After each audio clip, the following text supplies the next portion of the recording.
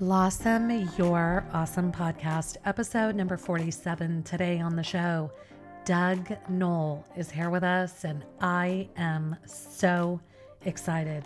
After more than 2 decades as a trial attorney, he turned peacemaker and mediator. He helps people solve deep and intractable conflicts. He is also an adjunct professor of law at the Pepperdine School of Law. He is the co-founder of the award-winning Prison of Peace project, in which he teaches murderers in maximum security prisons to be peacemakers and mediators. Mr. Noll has trained mediators and leaders in Europe, the Middle East, and Asia, and has personally mediated over 1,500 disputes. He is the author of 4 books, including De-Escalate: How to Calm an Angry Person in 90 Seconds or Less, and there's more. Mr. Noll is a jazz violinist, aircraft and helicopter pilot, ski instructor, 2nd degree black belt, Tai Chi master, and whitewater rafter. I am so honored and delighted to have Doug here with us. Thank you so much for being here. Welcome to the show. Oh, you're welcome, Sue. I love the name of your podcast, Blossom You're Awesome. I just love that. Oh, thank you so much. Well, I'm just so excited to have you here. You have such an amazing background, and your bio is just out of this world. So let's talk about some of this. I know you were a practicing attorney for many years, and then you kind of, rerouted. So tell us about that. Well, I grew up in Southern California and ended up going to Dartmouth College for my undergraduate work and graduated with a degree in English. And in those days, if you weren't going to medical school, you went to law school. So that's what I did. I came back to California, entered law school in 1974. Graduated in 77, and I had a choice. I had a bunch of job offers, and I decided to move to Central California, where I live now. Actually, I live in the mountains south of Yosemite National Park, because I love the mountains. And I was hired by a firm as a young associate after working for a year for an appellate judge. And they groomed me to be a trial lawyer, so much so that 6 weeks after I joined the firm, I tried my first jury trial, which is kind of unheard of in those days. And my second trial started a month after that in San Diego, California, in the federal court in San Diego, where I was co-chairing of the defense of a $36 million securities fraud case, which we won. And that's how my career started. So for the next 22 years, I was a pretty hardcore business trial lawyer, trying very complex cases, usually involving a lot of money. Tried over 250 different kinds of cases, arbitrations, contested hearings of all different kinds. And then along the way, I picked up the martial arts, and eventually I earned my 2nd degree black belt, and my teacher fired me.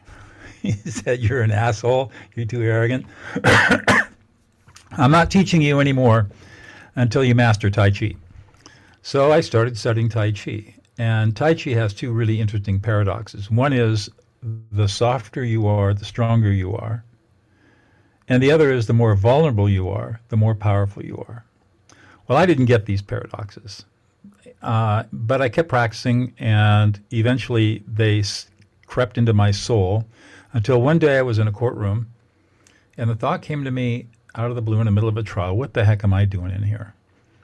And after that trial, I had a river trip planned up in Idaho with a bunch of friends, and I spent the week on my raft, going through these big rapids on the main salmon in central Idaho, thinking about how many people I'd really served as a trial lawyer. And I could only count 5 people. And I said, that's just not going to work for me. So I didn't know what I was going to do. I came back to town, driving down out of the mountains into my office. I heard what turned out to be the one and only public service announcement for a new master's degree in peacemaking and conflict studies being offered at Fresno Pacific University. And ultimately I enrolled, and completely changed everything in my life. And I had a lot of discussions with my partners about what I was learning and what I wanted to do and how I wanted to do a problem-solving practice, not a trial practice. They weren't happy about that because I was the second highest earner in the firm. And eventually, I quit. I gave 1 week's notice and walked out. Left $10 million on the table and just walked away. And started my own peacemaking and mediation practice in November of 2000. And so that's kind of how it all started. Wow, that is amazing. Now, let me ask you, when you heard this public service announcement, I mean, what was there like conflict or stuff? I'm getting kind of personal here, but I'm just curious, like why you were so drawn to that. Like, it seems like it was very kind of instantaneous, right? You were just like, hey, this sounds amazing. There's something here. Well, I was more curious than anything else. And I took a long time, not a long time, but I took some time to study the program and decide whether or not it was something that I could really benefit. And I looked at the curriculum. I interviewed my future mentors. They interviewed me.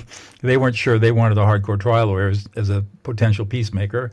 I wasn't sure I wanted to be educated at a school that today is extremely fundamentalist in its Christian beliefs. I wasn't sure I wanted that. But after thinking about it, I thought this would, even studying a Christian perspective on peacemaking, even though I don't consider myself a Christian, I'm a follower of Jesus, that I decided I'd do it. And it was the best decision I made in my career. I mean, what I learned was amazing. Absolutely amazing. Wow. This is just, so it really is amazing to me.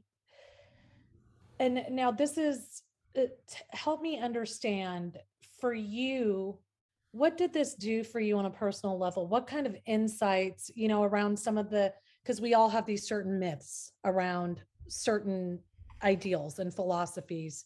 So what was kind of the first big aha for you as you're learning this other more powerful way?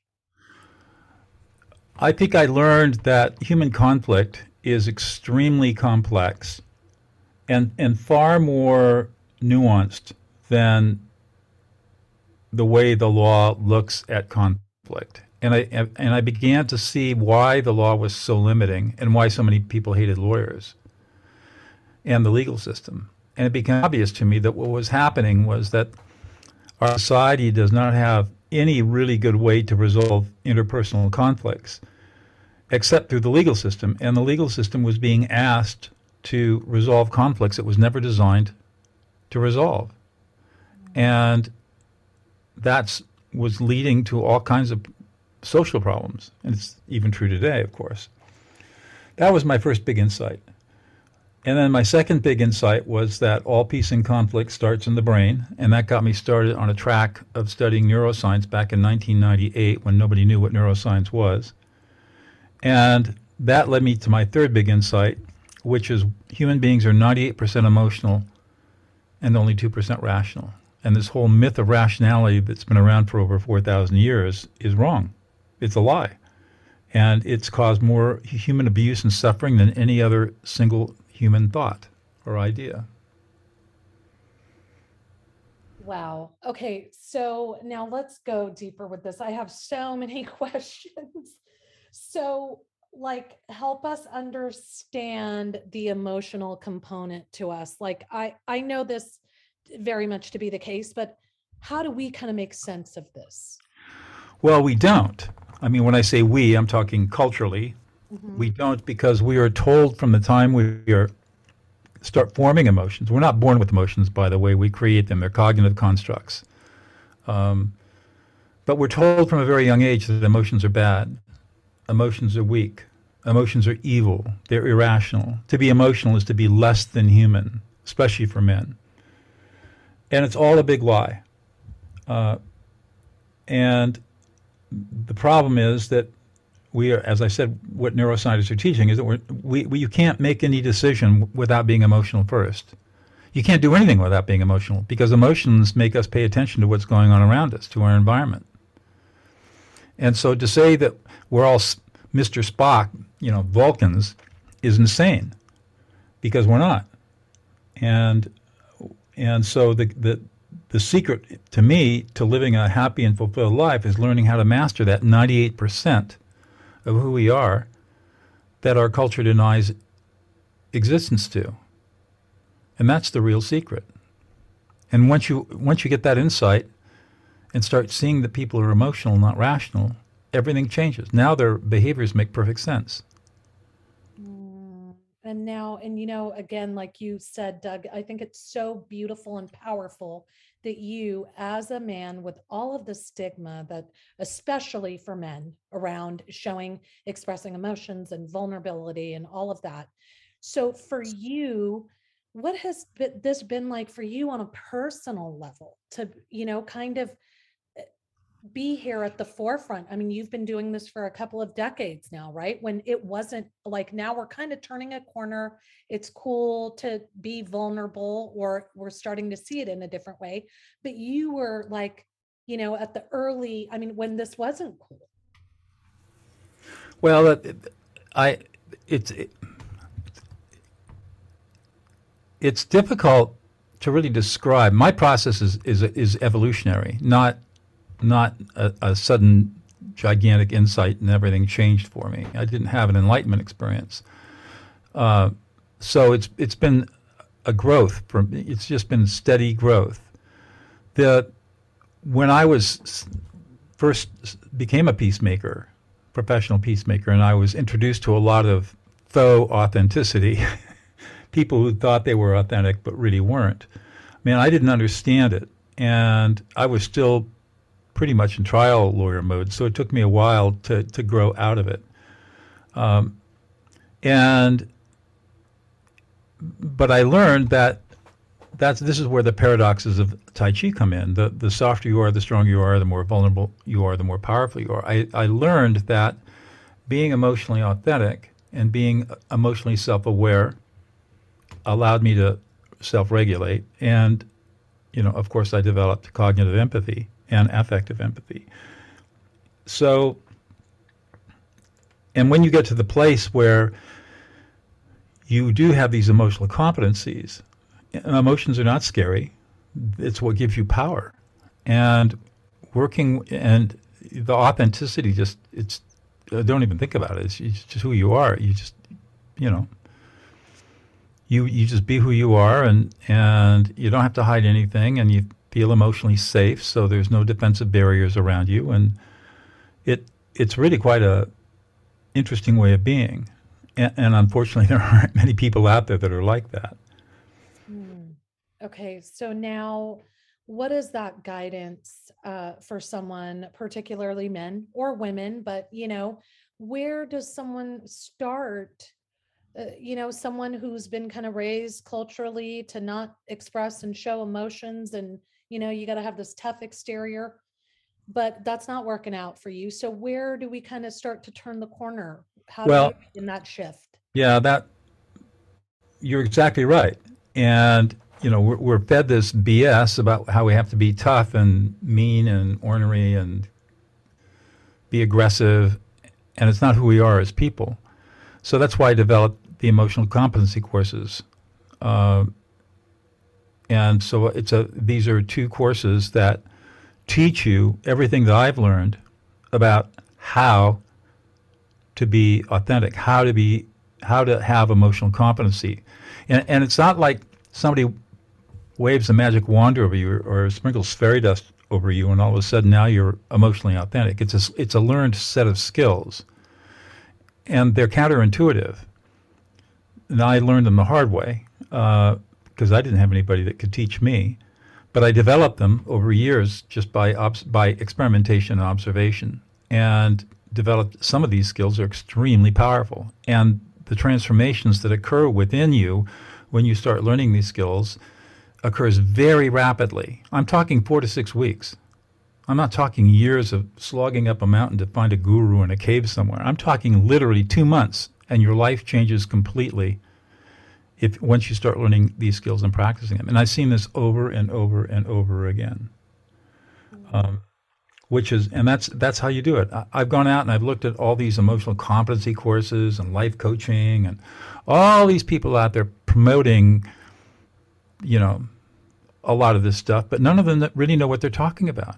And worse, none of them are practicing what they teach. If you're going to learn emotional competency, learn it from somebody who's emotionally competent. If you're going to learn emotional intelligence, learn it from somebody who's emotionally intelligent, you know? And most of these people are not. And you can tell by looking at their curriculums. Their curriculums tell you what this is all about, but there's not one of them that tells you how to do it. Mm-hmm. And that's the secret. So for anybody out there who's looking around thinking, God, I got to change my life. I want to become more in touch with who I am, unleash this 98% of me that's my hidden genius, my emotions, then you need to find teachers and coaches who can walk the talk. And I'm sad to say there are very few of them that I found. Yes. And now let me ask you. So, I'm hearing something here and I really jive with this because I have the same philosophy in life. Like I truly, you hear people kind of say, oh, people can't change, or someone has conflict with somebody and they just cannot figure out a more powerful way.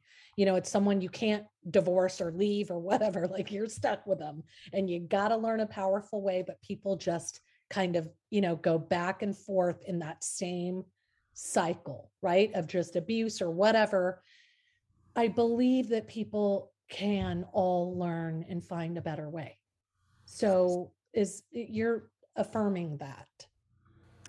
Yes. I mean, there's a simple set, well, I won't say simple, but there's a set of skills that I teach, that I developed, that work the first time, every time, and to calm people down. And as you are calming other people down emotionally, you are reprogramming your own brain to become emotionally more self-aware. So it's a twofer. You get, you by serving others, you serve yourself in this very powerful way.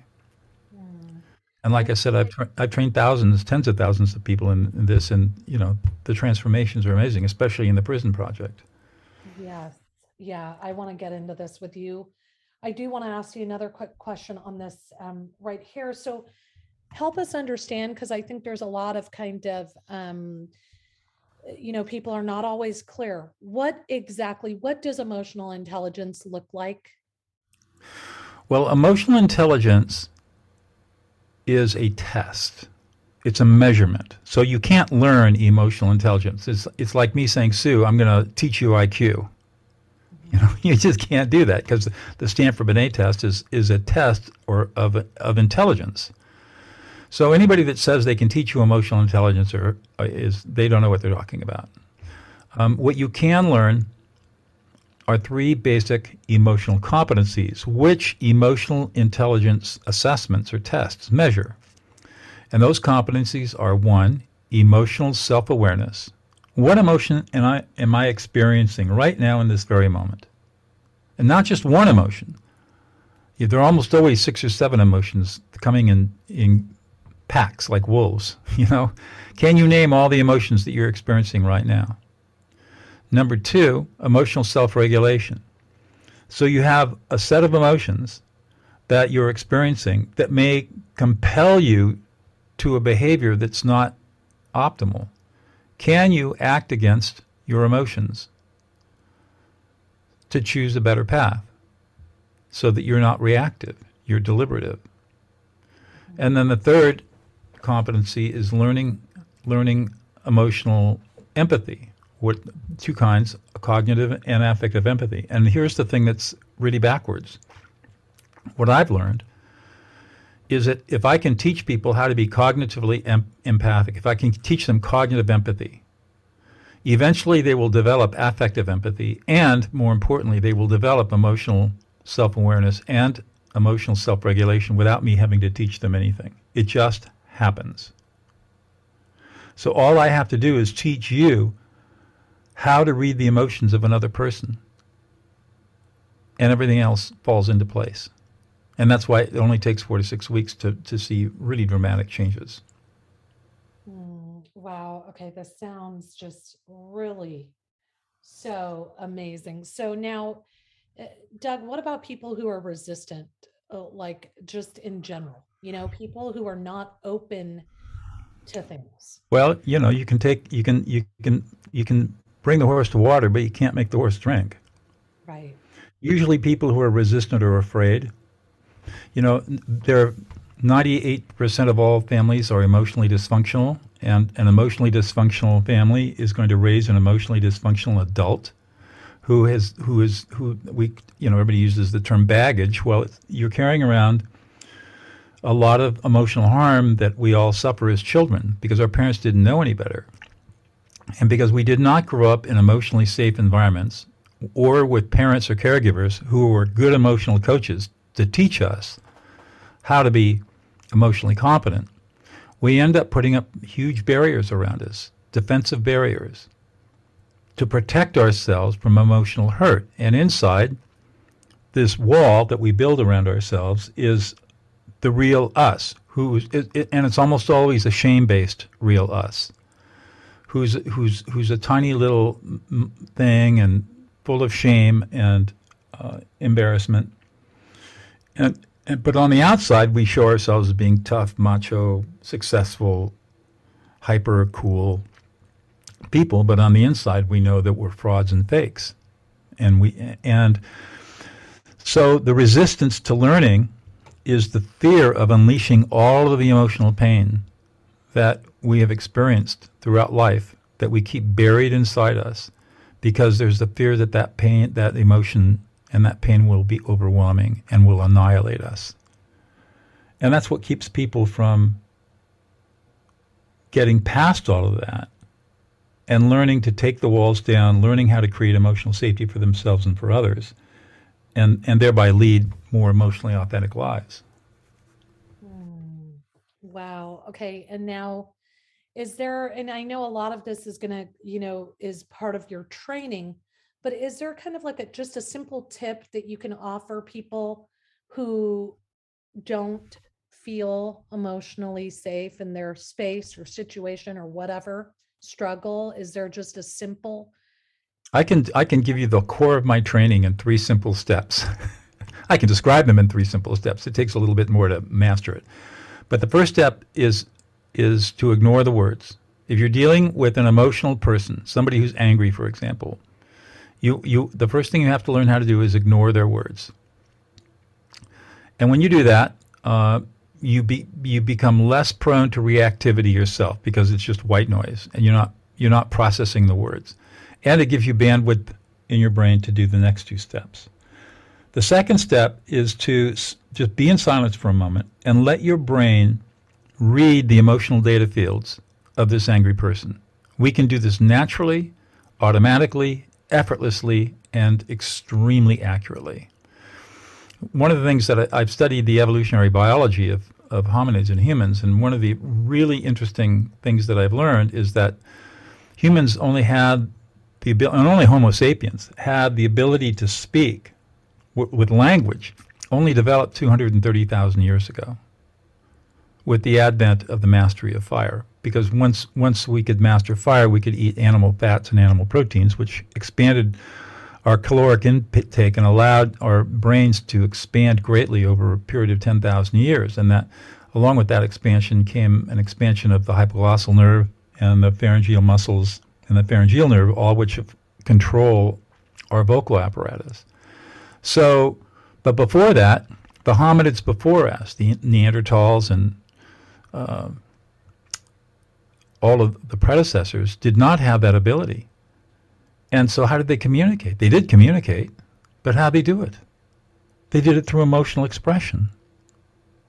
All their communication was emotional body language, which is, Ms. Rabian, a psychologist in the 1970s, I think, came out with a really radical paper that said all communication is, of any given communicative utterance, 93% is nonverbal and only 7% is verbal.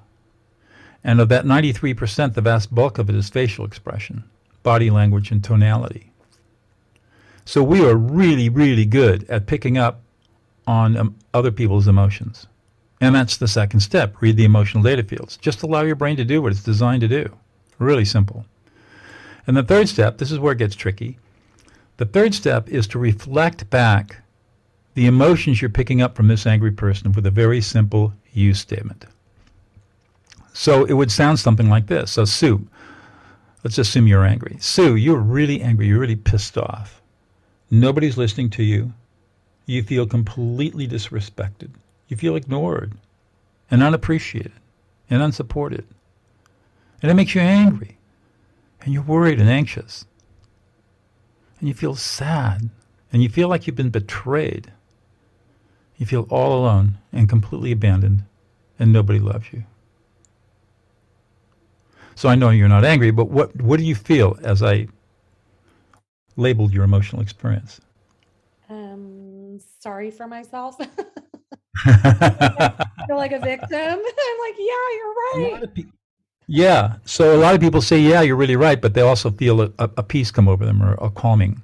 Mm-hmm. And for the angry person, when you reflect back these emotions using a use statement, a magic thing, with magic, we'll use this in a colloquial sense. There's a magical thing that happens in the brain, and that is that as you label somebody else's emotional experiences, the emotional centers of the brain, primarily with the amygdala and other limbic regions, are inhibited, while at the same time the ventrolateral prefrontal cortex, which is our executive function, comes back online.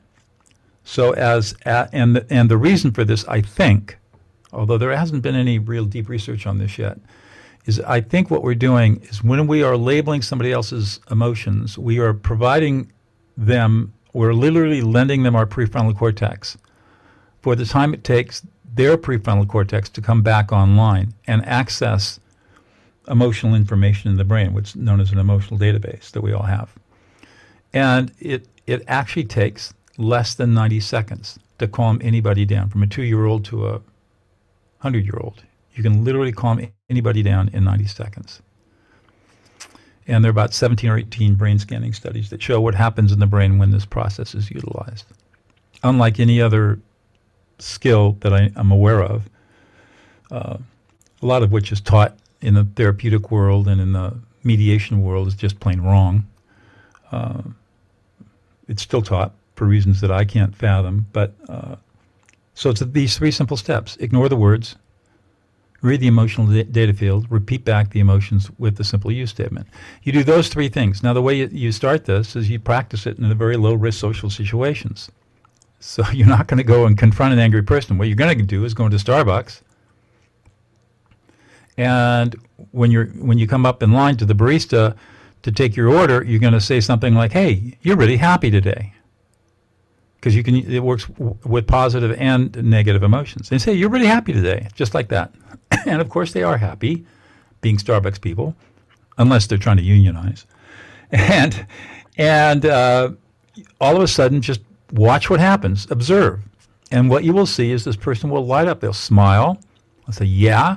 And then they'll start talking to you, because you're the first person in the day, if not the week, if not the month, that has validated them as a human being. And you practice this over and over and over again for a period of 2 weeks. Do it at Starbucks. Do it at if you go to a restaurant, do it to your server. Do it to the checkout person at the supermarket. Perfect strangers. Mm-hmm. And you will see the same reaction every single time.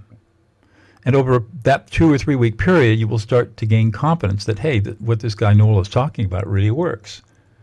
Then you can start trying it out on your friends, or if you've got children, 4 to 8 years old is a good age. Practice it on the children and watch how or grandchildren, and watch how they react to it.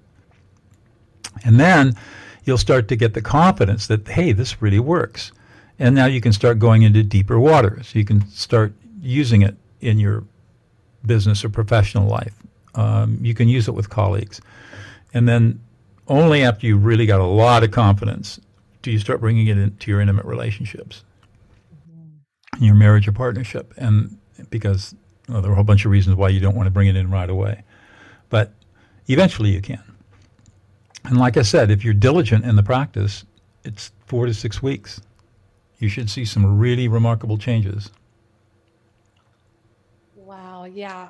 I love this, Doug. This all just resonates for me, as you know, and I think we're on the same page with this. I'm an energy worker, so are you. You're a pranic healer, and just kind of really being able to connect with people in that way. You just see, energy is cyclical. It's moving. It's what we put out there comes back to us, and I'm always kind of puzzled at how difficult some people find that concept. Like when you're nice to people, they're nice back. When you're just happy, you light up a room. And yeah, it is the same way with negative stuff. So that's really beautiful. Now talk to us about, I want to hear about this other work you're doing. I mean, on the same page, but this is so beautiful, the impact you are having on so many different people with, your students and people you teach and train. But the Prison of Peace project, I mean, what made you want to do this? Or how did this come about? In August of 2009, I received a phone call from my dear friend and colleague Laurel Copper, who, like me, is a mediator and peacemaker, and like me, was an adjunct professor at the Strauss Institute of Dispute Resolution at Pepperdine University in Malibu. And she called me at her mailbox and said, "You got a second?" I said, "Yeah." And she said, "Well, let me read you this letter I got." And the letter was from a woman named Susan Russo, who is serving a life sentence without possibility of parole at what was then the largest, most violent women's prison in the world, Valley State Prison for Women in California. And Susan asked if Laurel would be interested in coming in and teaching a group of women called the Network, all of them lifers and long-termers, how to be peacemakers and mediators, because they wanted to stop the prison violence. Because they were going to live there their whole lives, and they just didn't want the violence. So Laurel read the letter to me, and she said, "What do you think?" And I said, "I think we should do this." So since I live about an hour from the prison, I got tasked with trying to get us permission to start.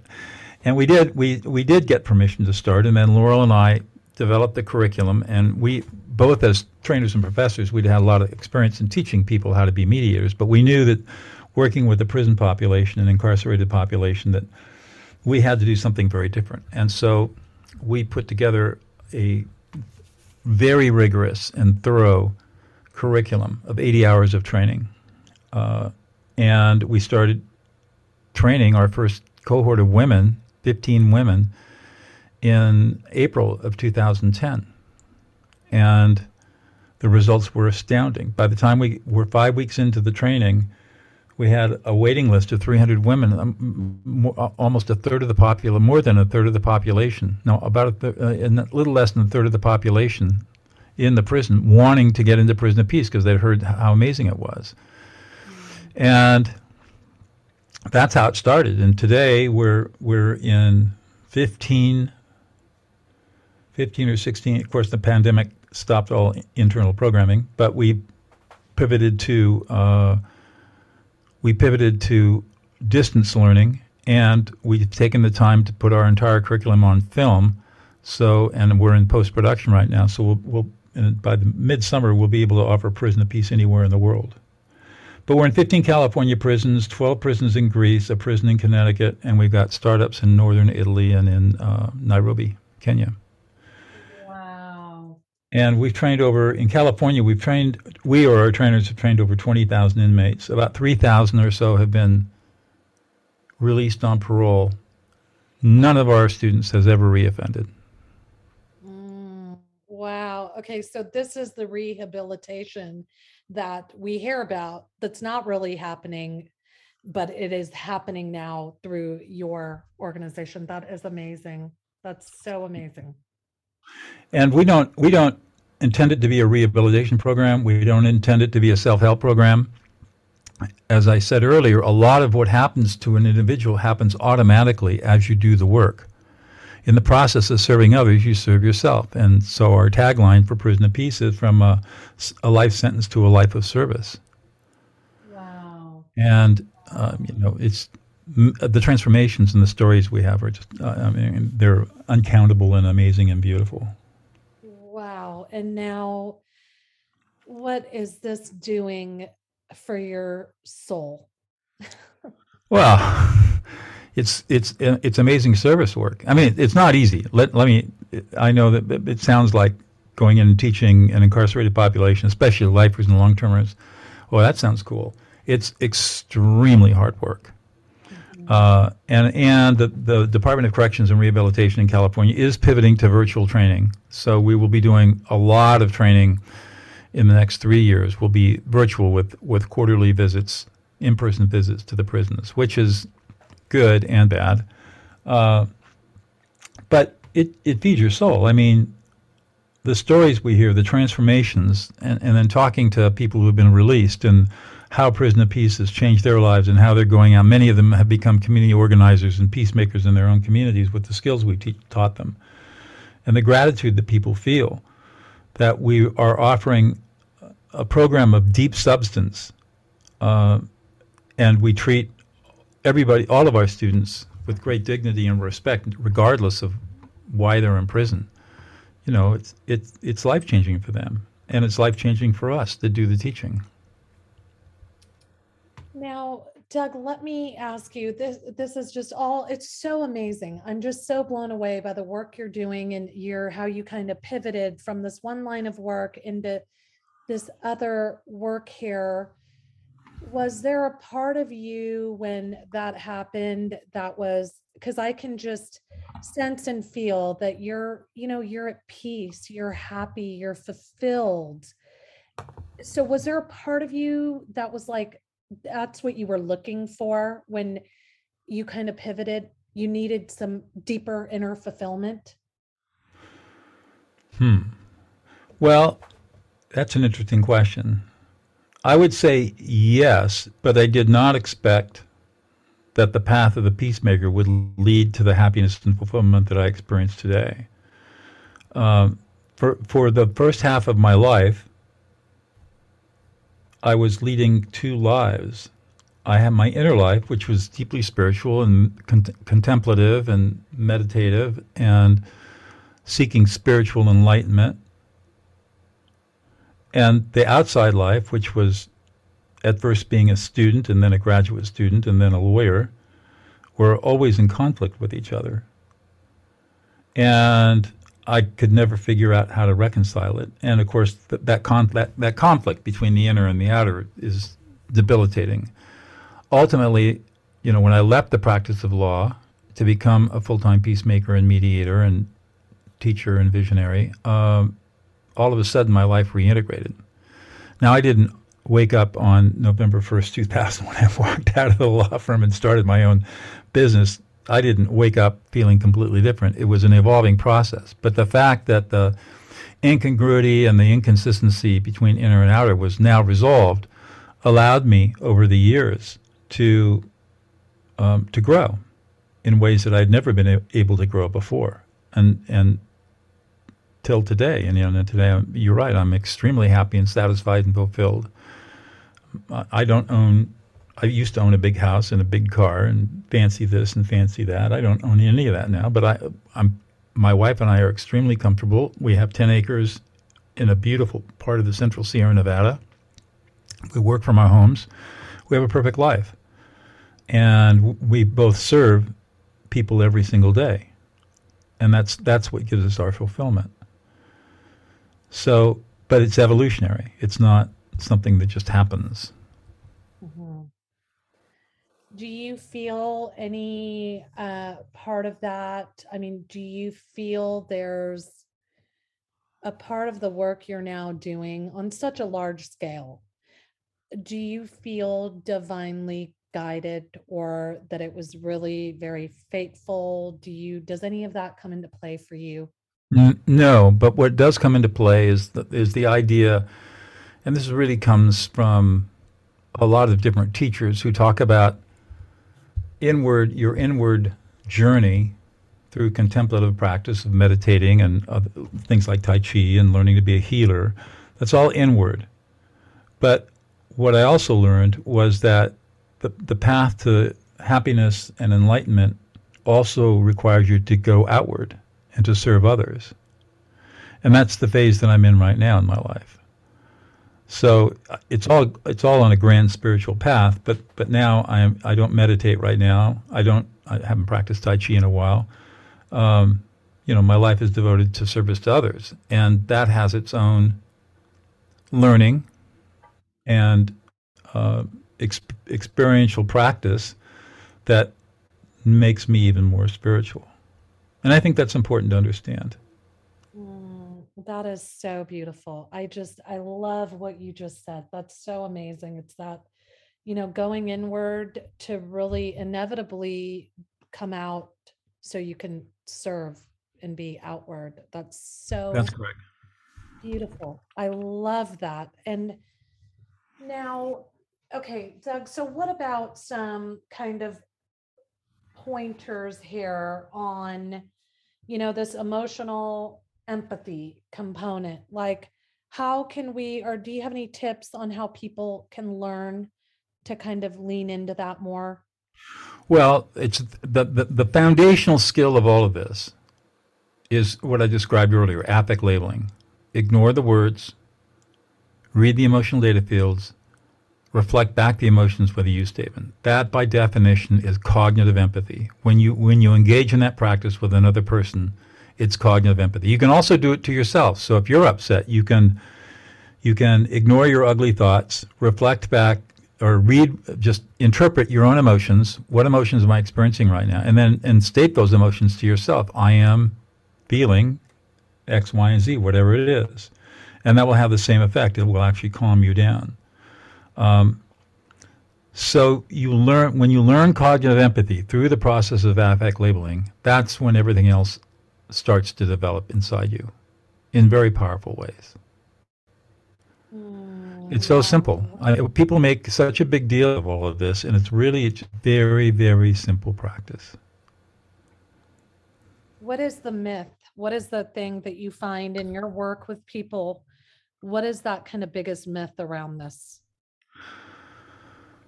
Well, let's just talk about practices first of all, of course, the big myth, the big lie is that we're rational beings and not emotional. That's a big, huge myth that a lot of people believe that they're rational and they're just kidding themselves. They're totally emotional. So and that can be a barrier. Once you gain that insight, then a lot of other things change quickly. The other thing that's interesting is that many people have learned active listening, the skill of active listening, the term active listening was developed by psychologist Thomas Gordon in the late 1950s. And it first comes up in a chapter that he contributed to Carl Rogers, the great humanist psychologist, his last book. And in 1958, I think. Anyways, Gordon's work was picked up by the human potential movement and completely misconstrued and misunderstood and mistaught. To this day, it's mistaught. So you'll hear people talking about I statements. What I hear you saying is X. That is, it doesn't work. It never has worked. It never will work. And yet it's still taught today in the therapeutic world, in the mediation world, and in the human potential movement. People think this is the way that you show empathy, and it's not. It shows a complete lack of empathy. So that's a real problem, that we've got misguided teaching out there that's been around for 70 years that has not, or 60 years, that's not been corrected, even though the science shows that it's completely wrong. In fact, there's no science to support any of that stuff, whereas there is lots of science to support the concept of affect labeling. So that's hard to overcome. And of course, the other problem that we've talked about is that we've got this huge cultural bias against emotions, and against mastering emotions, which has led to lots of abuse. Mm-hmm. And now, can you kind of just briefly explain this, prior to this, what you just said with the I? I mean, what is that kind of misconception there? Well, we are taught from a very young age that communication occurs through language when we start to verbalize at about 18 months of age. But what we're not taught is that 94% of all that communication is done non-verbally. And we're expected to pick up on this and just and get it without anybody ever teaching us what it really is. Well, we, to some degree, people do pick up on nonverbal communication, but not to the exquisite degree that we have the capacity for. And once you pick up on the idea that you have this exquisitely refined capacity for understanding people at an emotional level without words, just by looking at their facial expressions and listening to the tonality of their voices and the speed and volume, that you know so much more about people than if you just listen to the words. That's one of the reasons why you can ignore the words, because it doesn't have enough information for you to be able to ascertain what people are experiencing in that moment. And and this is so counter to what we're taught. And that's right. Yeah, it's just so eye-opening. I mean, the neuroscience is really quite remarkable. I mean, why is it that facial expressions and eye expressions and all that, why does that convey emotionality? Well, it turns out it's all connected through a system in our bodies called the polyvagal system, which is separate from the central nervous system. And the polyvagal system connects all of the viscera, all of the facial expressions, our voice, all the muscles that control our voice, control our eyes, control our faces. It's all connected to the polyvagal system. And the polyvagal system connects directly into the emotional centers of the brain through primary networks, and the myelinated and the unmyelinated polyvagal systems, polyvagal nerves. And so that's how it is that emotions are communicated from the brain to the rest of our body almost instantaneously. And so people say the eyes are the what's the phrase? The eyes are something of the soul. Yeah. Mm-hmm. There's a certain amount of truth to that, because everything is connected through a very complex neural network that our eyes are literally expressing what our brains are experiencing in the moment. And yet we're not taught to pay attention to that stuff. Right. Which is crazy. It's crazy. Wow. Yeah. This is just so fascinating and so amazing. And, oh my God, Doug, you have been so insightful. I have so many questions still, and I feel like we're going to have to circle back if you're open to it and do this again and go deeper. It's just, oh my God, I'm so just, blown away by this. I want to just thank you so very much for your insights and wisdom and your time today. You're welcome. If people are interested in learning more about what I do, I've created a webpage for your audience, for anybody who's listening. And the URL is dougknoll.co/blossom-your-awesome. Blossom Your Awesome. Oh, that's dougknoll.co/blossom Your Awesome. Okay. And I'm going to have links to all of that for people. So I will include that link so people will be able to easily access it. And now in closing, Doug, I want to ask you, what is your message? If there was one message you would want to get out to everyone, to people, words of wisdom, love, whatever, that you would like to leave us with? I would say that you've got a hidden genius in your emotions that constitutes 98% of who you are as a human being. Take the time to learn how to unlock your hidden genius, and your life will change in ways that you never thought possible before. Oh my God, I love it. That was amazing. Doug, you've been awesome. I thank you so much. You're welcome, Sue.